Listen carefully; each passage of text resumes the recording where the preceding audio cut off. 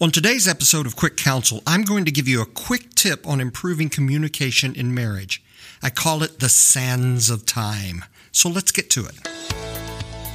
Welcome to the Quick Counsel podcast, where we will give you a simple and practical understanding of counseling issues and how they might apply to your life. Here's your host, Pastoral Counselor Brett Legg. Does your communication with your spouse seem to go off the rails more than you would like? Do things get heated quickly because one of you feels like you're not being heard or understood? Does one of you get frustrated because the other keeps correcting what was said? Do you or your spouse tend to interrupt one another? And do one of you tend to talk so much that the other has to interrupt to get a word in, or worse, they just tune out? Well, if the quote-unquote discussions between you and your spouse tend to go this way, then this tip that I call the sands of time will be perfect for you. The sands of time may sound mystical and mysterious, but it's really a simple and a practical tool to help couples with communication. And here's how it works.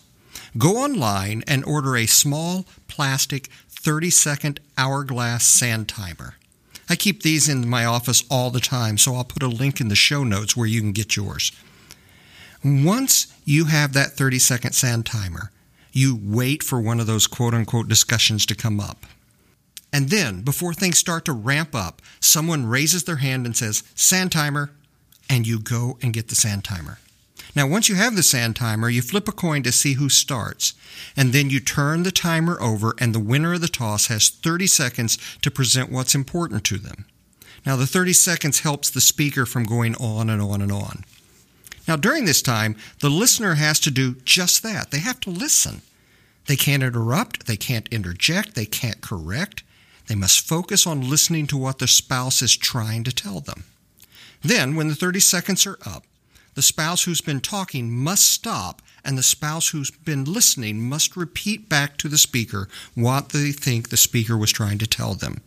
Now, don't just parrot back the words. Relay what you heard, what was important, why was it important, what would they like. And if the listener gets it right, then you flip the timer over, and the person who was listening now gets to be the speaker for 30 seconds. But if the listener misses what the speaker was trying to say, then you flip the timer over, and the speaker gets to go again. This forces the listener to really listen, or they're not going to get a chance to speak. And then you continue doing this until both spouses feel like they've said what they need to say and that they've really been heard by one another. And here's the trick. Usually by this point, the emotions have decreased and the understanding has increased. And that's it. That's the sands of time.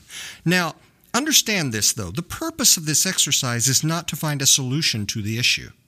The purpose of the exercise is so that both hear one another clearly, correctly, and deeply, and so that you both feel heard clearly, correctly, and deeply. And you may be thinking, well, if it's not to find a solution, how does this help then? Well, here's how it helps. When a person feels truly heard, they tend to feel less defensive and more respected. And when they feel this way, they're more open to finding alternatives that will meet both spouses' needs to whatever the issue may be. Now, for some, this approach will sound too mechanical, but that's the beauty of this technique. It slows the discussion down and it takes the sting out of what's being said. And for others, this approach may sound a little too cheesy. But if it works, if it saves you from these long, drawn-out discussions where everyone walks away feeling angry or hurt, then isn't it worth a little cheesy? So if this sounds like something that would help you, then give it the old college try for a month. And if at the end of the month it hasn't helped, then you can pitch it and go back to the old way of doing things. But if at the end of the month things are better, then keep using it and share it with others. Matter of fact, you can even tell them it was your idea.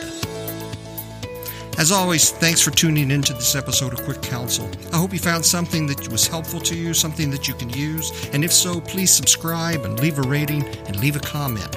You can find more from me at brettlegg.com. That's 1 T, 2 G's. And you can follow me on Facebook, Twitter, Instagram, and YouTube. I hope you have a great week, and I hope you'll join us again on the next episode of Quick Counsel. Thanks for joining us today for Quick Counsel. This podcast is meant to give you a simple understanding of counseling issues and is in no way intended as a substitute for professional counseling or therapy. If you feel you need further help, please contact a local counselor, therapist, or physician. Thanks for listening, and we hope you will join us for the next episode of Quick Counsel.